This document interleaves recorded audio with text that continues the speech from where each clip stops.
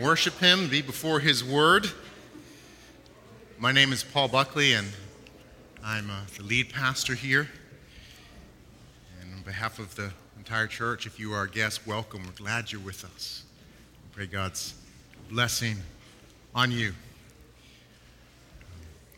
We are enjoying much grace as a church, and Pam's announcement and some things Sean mentioned, our Vacation Bible School is a big highlight for us as a church. We're looking forward to that and the work the Lord is going to be doing. Also, this past week, we were able to sign our purchase and sale agreement for our building. So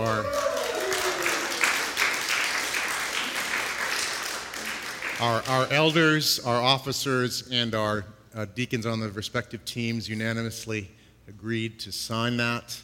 And so we are moving forward and looking to secure financing and get final inspections done. We are releasing some funds for some of our purchases. We won't be able to do all of them until we have financing, but we have received some gift money as a church for certain things. So we have, in a desire to prepare and serve Vacation Bible School, we have ordered new chairs. So we have a room full of chairs, which is nice, among many other things. So we are grateful for God's grace in our church. And we recognize that His grace comes from Him, and it flows through His Word. God is a God who creates through His Word. He brings life through His Word. He's a speaking God. He created the universe through His Word. Jesus Christ is the Word incarnate.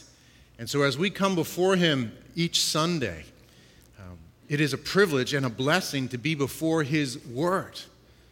So as we go through Philippians, it's not just about hearing what this literature teaches, it's actually hearing from God Himself through His Word and experiencing the life that comes as a result. So it's a highlight of our worship together to be before His Word, to learn from His Word as well. I'm excited for this particular section of chapter 4 this morning.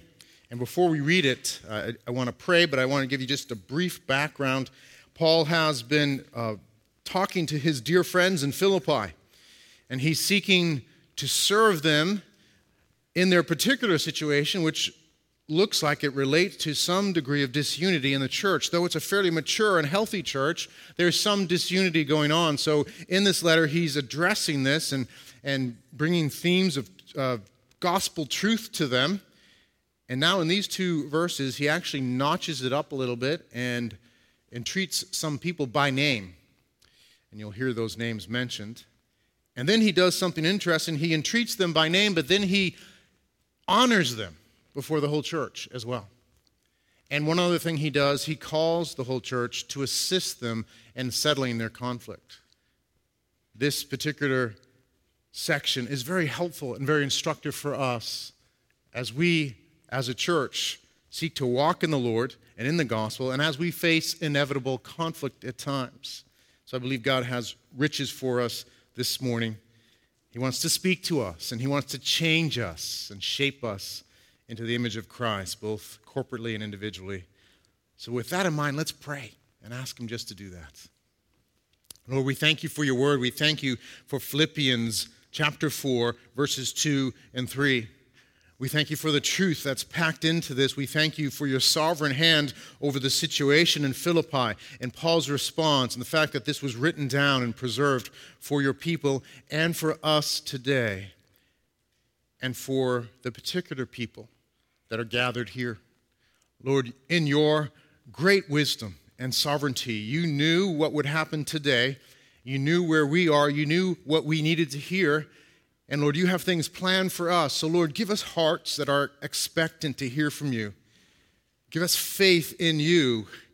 And Lord, grant power, Holy Spirit, through Your presence, through the preaching of Your word, through the hearing of Your word, to encounter You, to learn and be changed, Lord. Lord, through all this, be glorified. And grant us great joy in these things, we pray. In Christ's name, amen. Amen. Chapter 4, verses 2 and 3. Paul is writing to his friends, and he says in verse 2, I entreat Euodia and I entreat Syntyche to agree in the Lord. I ask you also, true companion, help these women who have labored side by side with me in the gospel, together with Clement and the rest of my fellow workers, whose names are in the book of life. Philippians 4, verses 2 and 3. It was the right hook that got him. Pastor might have stood in front of the communion table trading punches with the head deacon all morning had not his fist caught the pastor on the chin 2 minutes and 15 seconds into the fight. Pastor went down for the count at the altar, where most members of the church had first declared their commitment to Christ. Within an instant, the majority of the congregation converged on the communion table, punching and shoving. The melee soon spilled over to an open space by the organ. Someone threw a hymnal. The missile sailed high and wide and splashed down in the baptistry behind the choir. When the deacon's right hook took the pastor down, someone grabbed the spring flower arrangement from the altar and threw it high in the air in that direction. Water sprinkled in the first two rows on the right side, and a visiting Presbyterian experienced full immersion when the vase shattered against the wall next to his seat. The fight ended when the police arrived on the scene, carrying the pastor, 4 deacons, the piano player, and the hymnal thrower off to jail. A sad story, a true story. Though the details may be disputed, as you might expect, this conflict took place in an actual church in the greater Boston area. Not my church, by the way, so just in case you're wondering whether I was the guy who went down for the count, but neither was I the deacon. It was a long time ago, but it was a real church. And there is this sad reality of conflict in the church. Now, usually conflict doesn't escalate to a fist fight or a melee, but often, though there may not be fists thrown, punches thrown, and vases thrown, and hymnals thrown, the emotions and attitudes behind such a conflict often are there in churches. It's a sad reality. But in some ways, we shouldn't be surprised, should we? For what happens when you take hundreds of sinful people, put them in close proximity, and tell them they have to share? Have you done that with your children? You know the results. We shouldn't be surprised that there's conflict, and there will be conflict. Whether it escalates to that point in this story or something less, there's going to be conflict.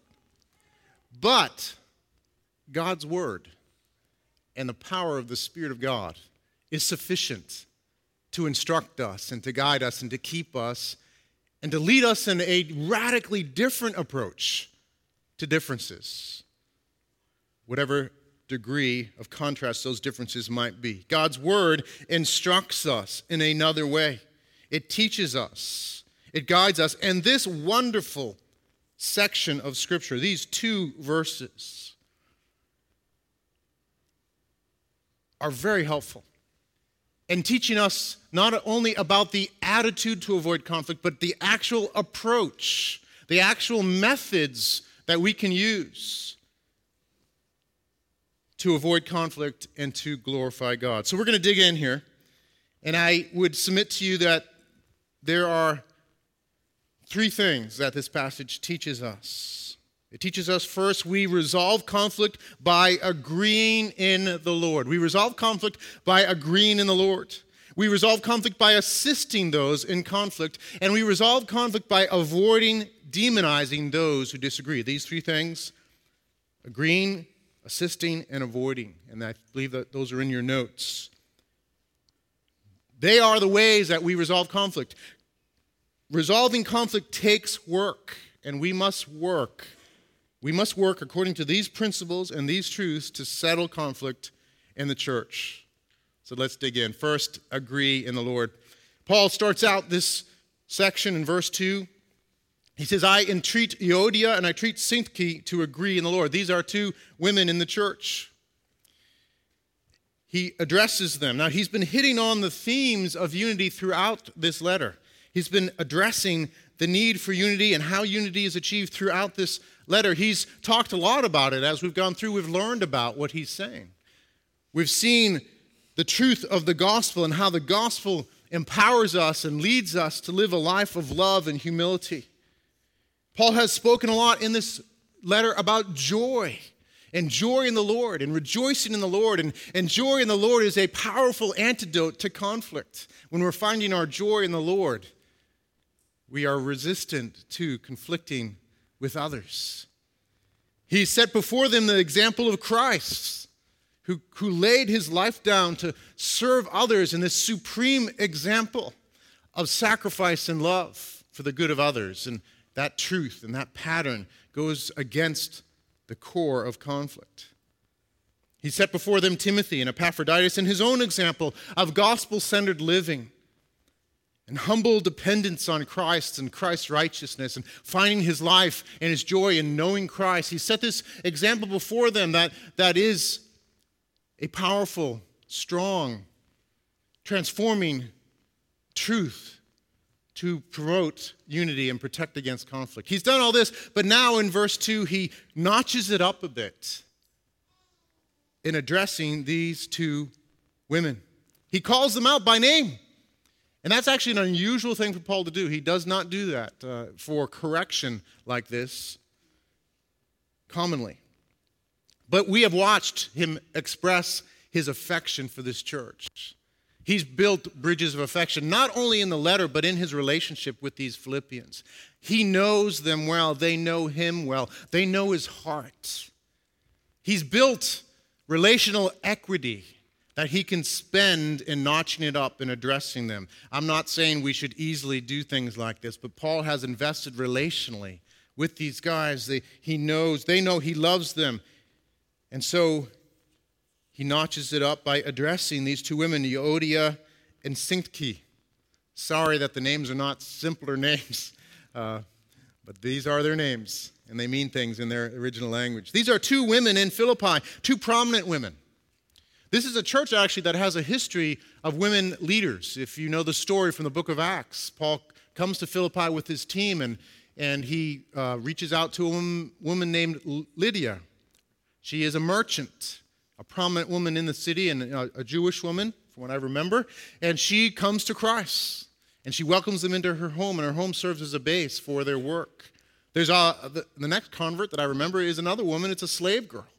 They reach out to this slave girl as well. So women figure predominantly in this story in Philippi. And Euodia and Syntyche are apparently leaders in the church. Now, don't get me wrong. I think Scripture is pretty clear that women, though called to be leaders in the church, are not to serve as pastors. That pastors, the role of pastors, according to God's call, not according to competence necessarily, but God's call, and we trust him in this. Men are to serve as pastors, but women, nevertheless, are to be important leaders in the church and deacon-type roles and otherwise. And obviously, these women, Euodia and Syntyche, are influential leaders in this church as women. And their influence is so significant that their conflict has had an equal influence on this church. We don't know the full details. We don't know how divided the church is. We don't know the particulars of the conflict. But their influence in the church has led to significant disunity. And so Paul wants to address this disunity. And he knows these women. He loves them. He respects them. They know him. Yet he values unity so greatly. He values it so greatly that he's willing to notch it up and to entreat them. And it says, I entreat Euodia and I entreat Syntyche. He entreats them individually. Each of them get the verb entreat before their name. He doesn't say, I entreat you guys, I entreat Euodia and Syntyche. I entreat Euodia and I entreat Syntyche. He urgently asks them. He pleads with them. He counsels them. This is a strong word, entreat. It's just shy of a command. He's urging them, I entreat you, Euodia, I entreat you, Syntyche, agree in the Lord. Paul knows how important unity is. He's a man of the word. Psalm 133 says, behold how good and pleasant it is. Behold how good and pleasant it is when brothers dwell together in unity. That wonderful psalm goes on to talk about the blessing of consecration and fruitfulness that flows from unity. Unity is a great blessing for God's people. It's something we're called to. It's based and grounded in the very nature of God himself. God is a unity. God is one. There are three persons in the Godhead, Father, Son, and Holy Spirit, yet they are one in essence, one together. Unity is at the very core of who God is. And unity is at the very core of the church.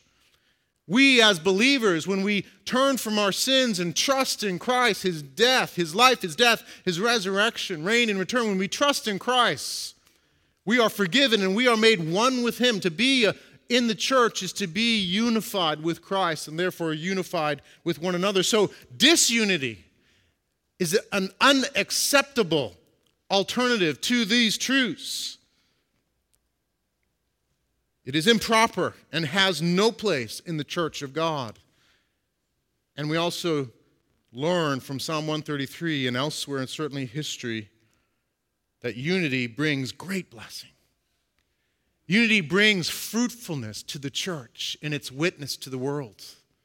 The world looks and sees diverse people, different backgrounds, different preferences, different ethnicities and social statuses, differences in all these different ways, coming together as one, truly loving one another. That's a miracle.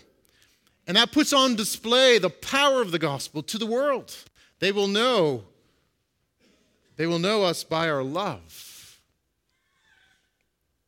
There's great fruitfulness in witnessing and evangelism. There's efficiency in ministry. We can work efficiently together, quickly, and get things done when there's unity amidst diversity, by the way.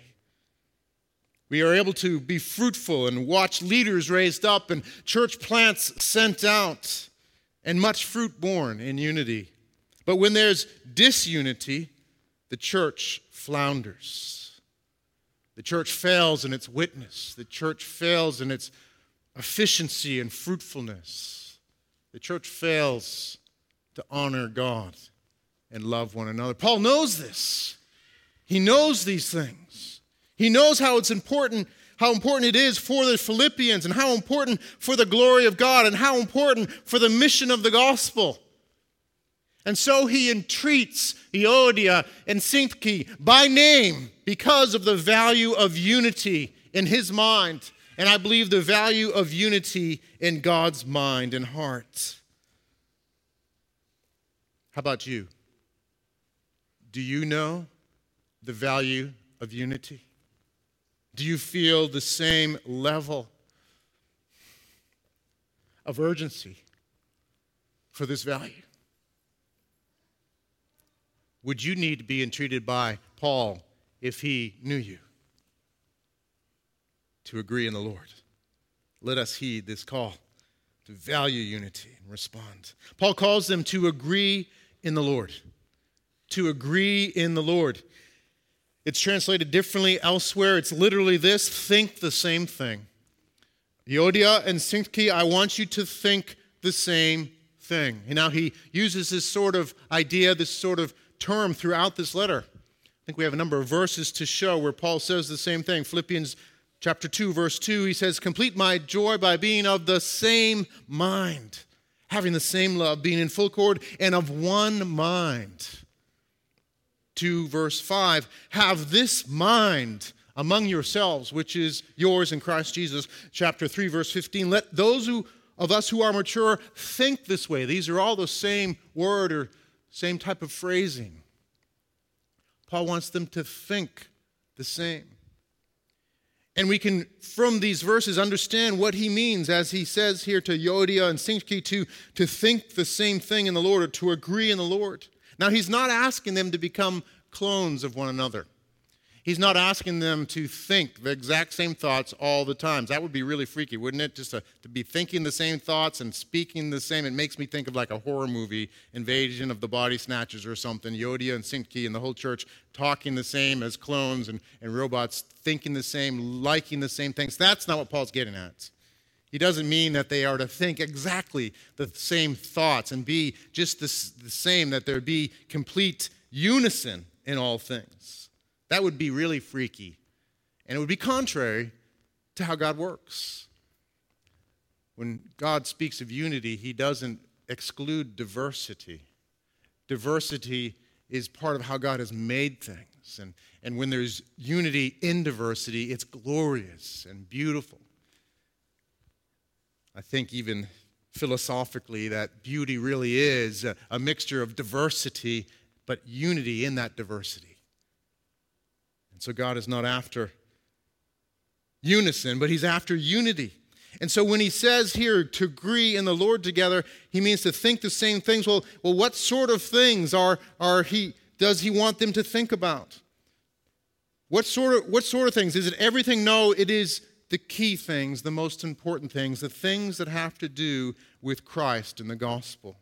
He wants them to agree on these key truths, and he wants them to agree on the key priorities and perspectives and procedures that flow from the gospel, that are centered on the gospel, the good news, this glorious good news of Christ that we want to remind ourselves of every day, this good news that God became a man, that he lived a perfect life. Jesus, the God-man, lived a perfect life.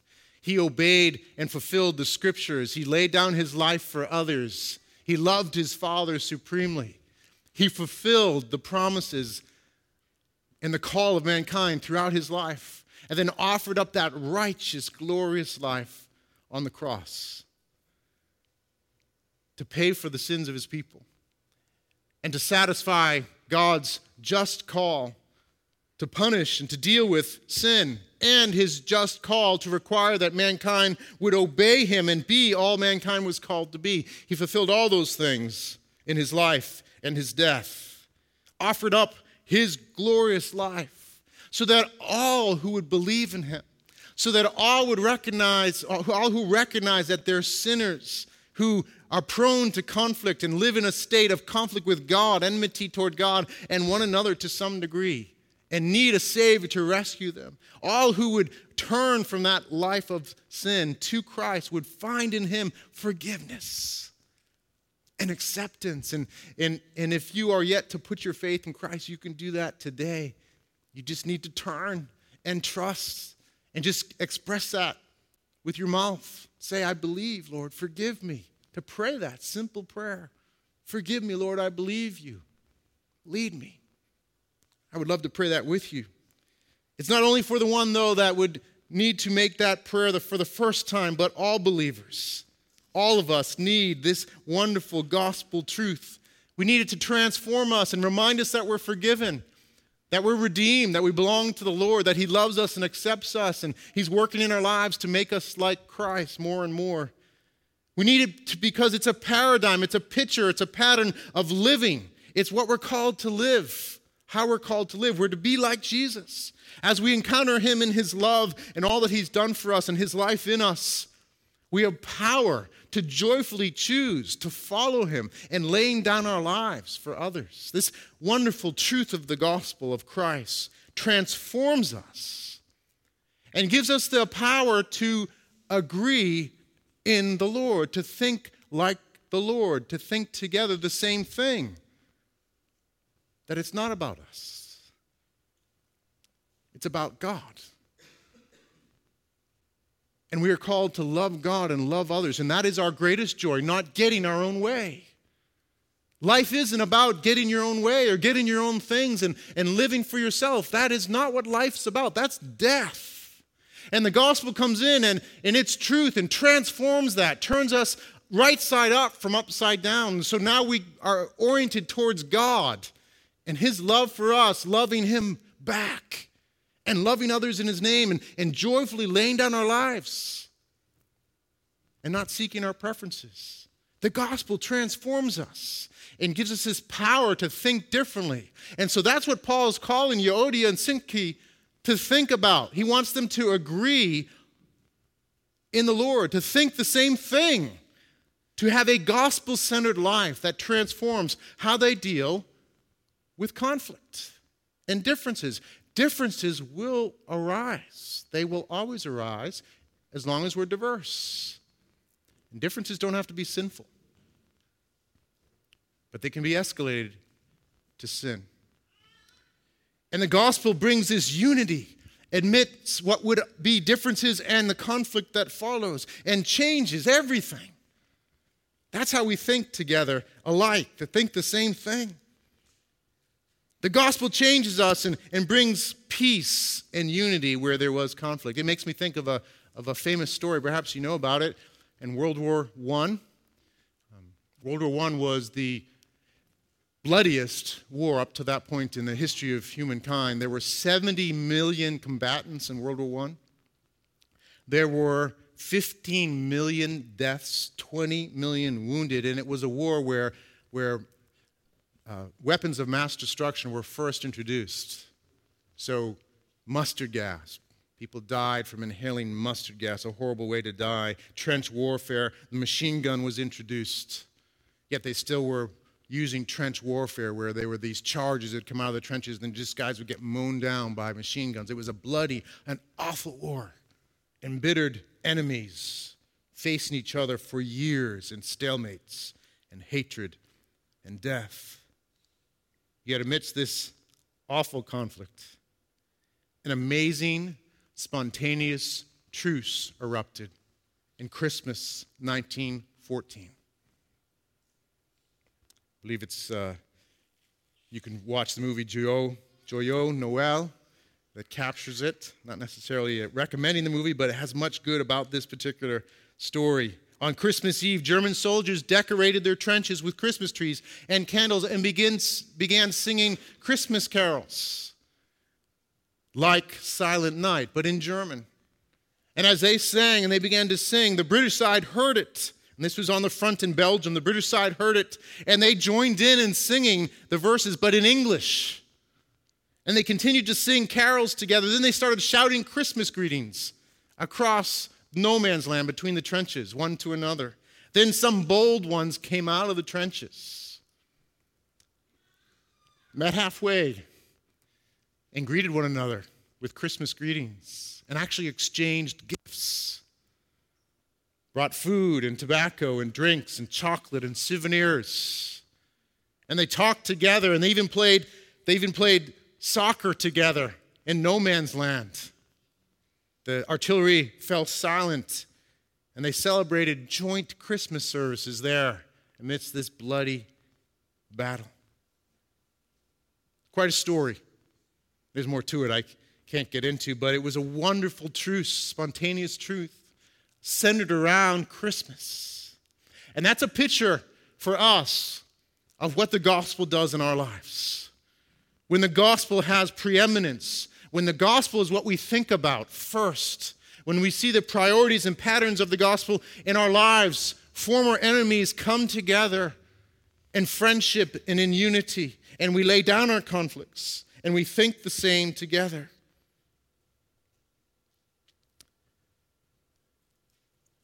How about you? Is the gospel affecting your life? I know many of you, and I know it is. But are there any conflicts in your life? Are there any relationships that are broken? Those in the church, are there any situations that tempt you to take up arms? And do you need to let the power of the gospel, the truth of the gospel, change how you approach that difference? There will be many opportunities for us to practice this truth. As a pastor, I'm aware of them. I just think of some of them where we are talking about as a church going to 2 services. The motivation in going to 2 services is simply this, that we want to reach people and disciple people more effectively. And there is a cultural phenomenon that when you reach 80% capacity, newcomers tend to not come back because they feel it's crowded and I don't want to come back. They don't need me here. I'll go to another church. We've seen that happen.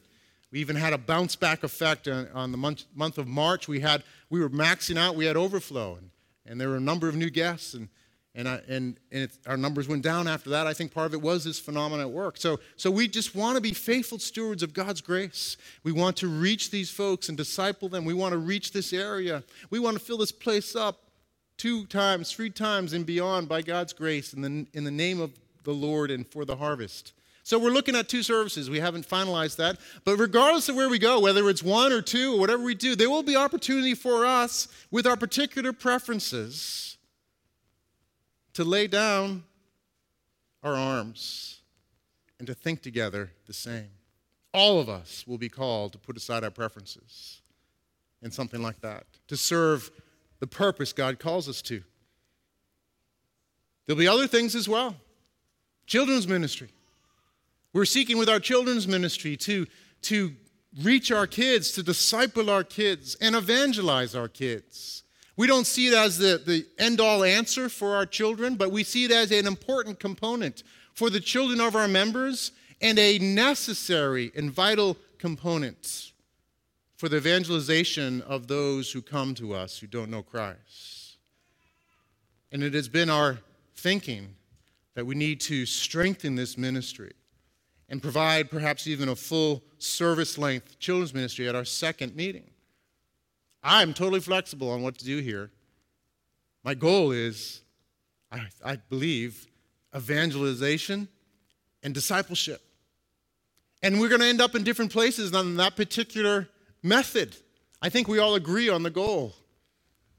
And there'll be opportunity in that as we decide and finalize those things to lay aside our preferences, to come out of the trench and say, you know what, I might not agree, but the gospel's changed my perspective. It changes how I deal with differences. It's reoriented me to live for God's glory and the good of others and to be patient with those other things. So I want to think the same thing like Euodia and Syntyche were called to.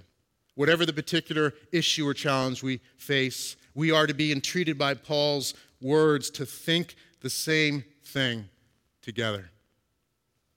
Next, Paul goes on and teaches us to assist those in conflict. He says, yes, I ask you also, true companion, help these women. Thankfully, we are not left alone in conflict to work it out on our own.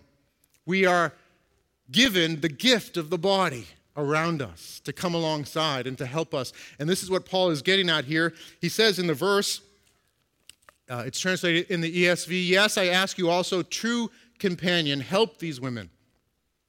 Also translated yoke fellow. And some people think that this was actually a person named yoke fellow. That's quite a name. And it very well may be that there was this guy called yoke fellow. Maybe one of you can name your kids yoke fellow. There might have been a guy, but actually if you look through the literature, there's no instance of a person called yoke fellow in the Greek literature. So could be. I wouldn't rule it out. What I think Paul is getting at, actually, this is a word, companion, translated in the ESV, yoke fellow. What's a yoke fellow? It's a fellow in a yoke with you. What's a yoke? A yoke is something that binds 2 people together.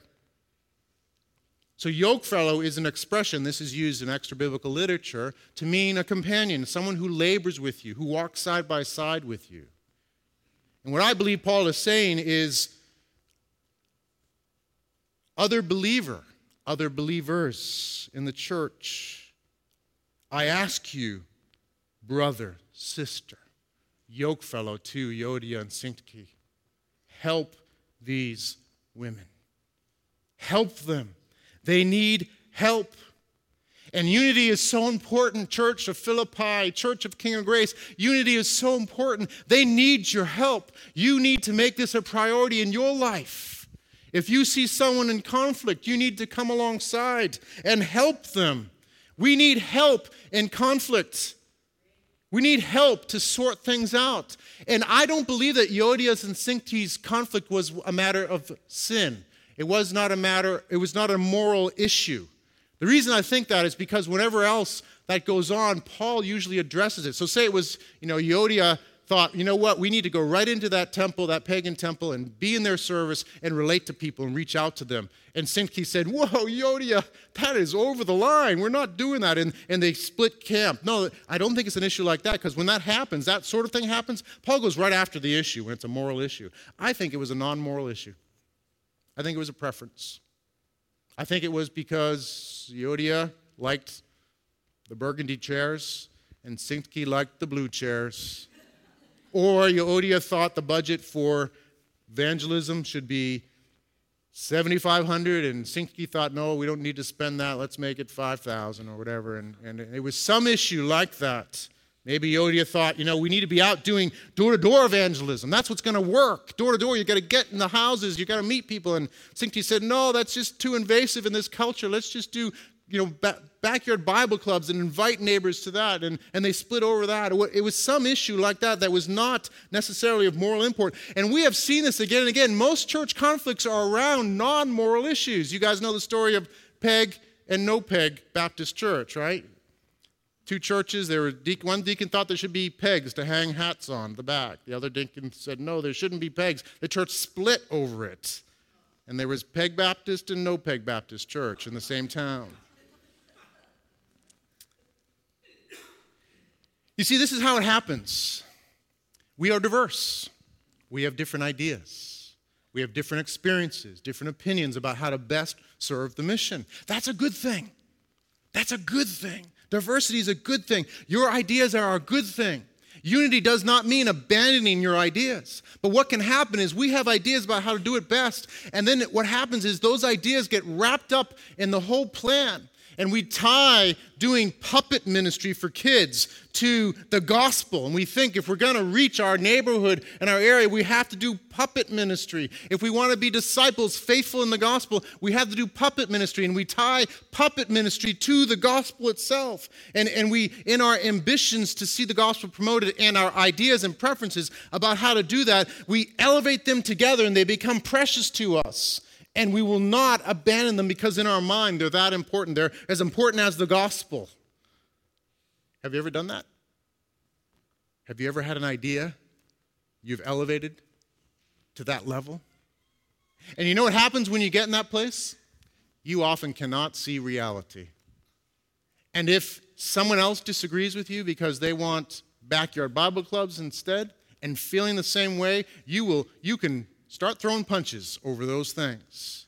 You lose perspective, and thus the need for yoke fellows to come along and say, guys, wait, whoa, this is puppets and Bible clubs. Let's get some reality here. This is not the gospel. This is not the be-all, end-all. This is just minor things. We need that sort of help because we will lose our perspective.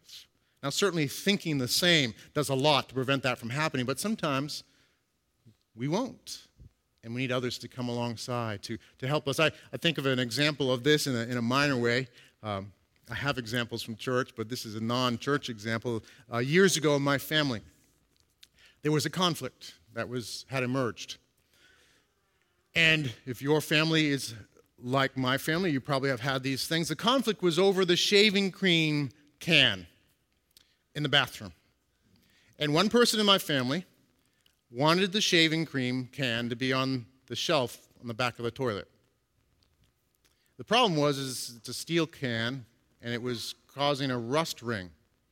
And the other party absolutely did not want the shaving cream can on the back of the toilet because it was bringing a rust ring. And there was this open conflict in my family over the shaving cream can. Should it be on the back of the toilet or not? And went back and forth and back and forth. And in this particular instance, I wasn't the person in the conflict, though I can tell you stories about where I'm just as ridiculous. But in this particular instance, I was outside the conflict. I was the yoke fellow in my family. And the other two couldn't think straight because it was all about shaving cream can or no shaving cream can. And I was able to come in with some objectivity and say, I got an idea.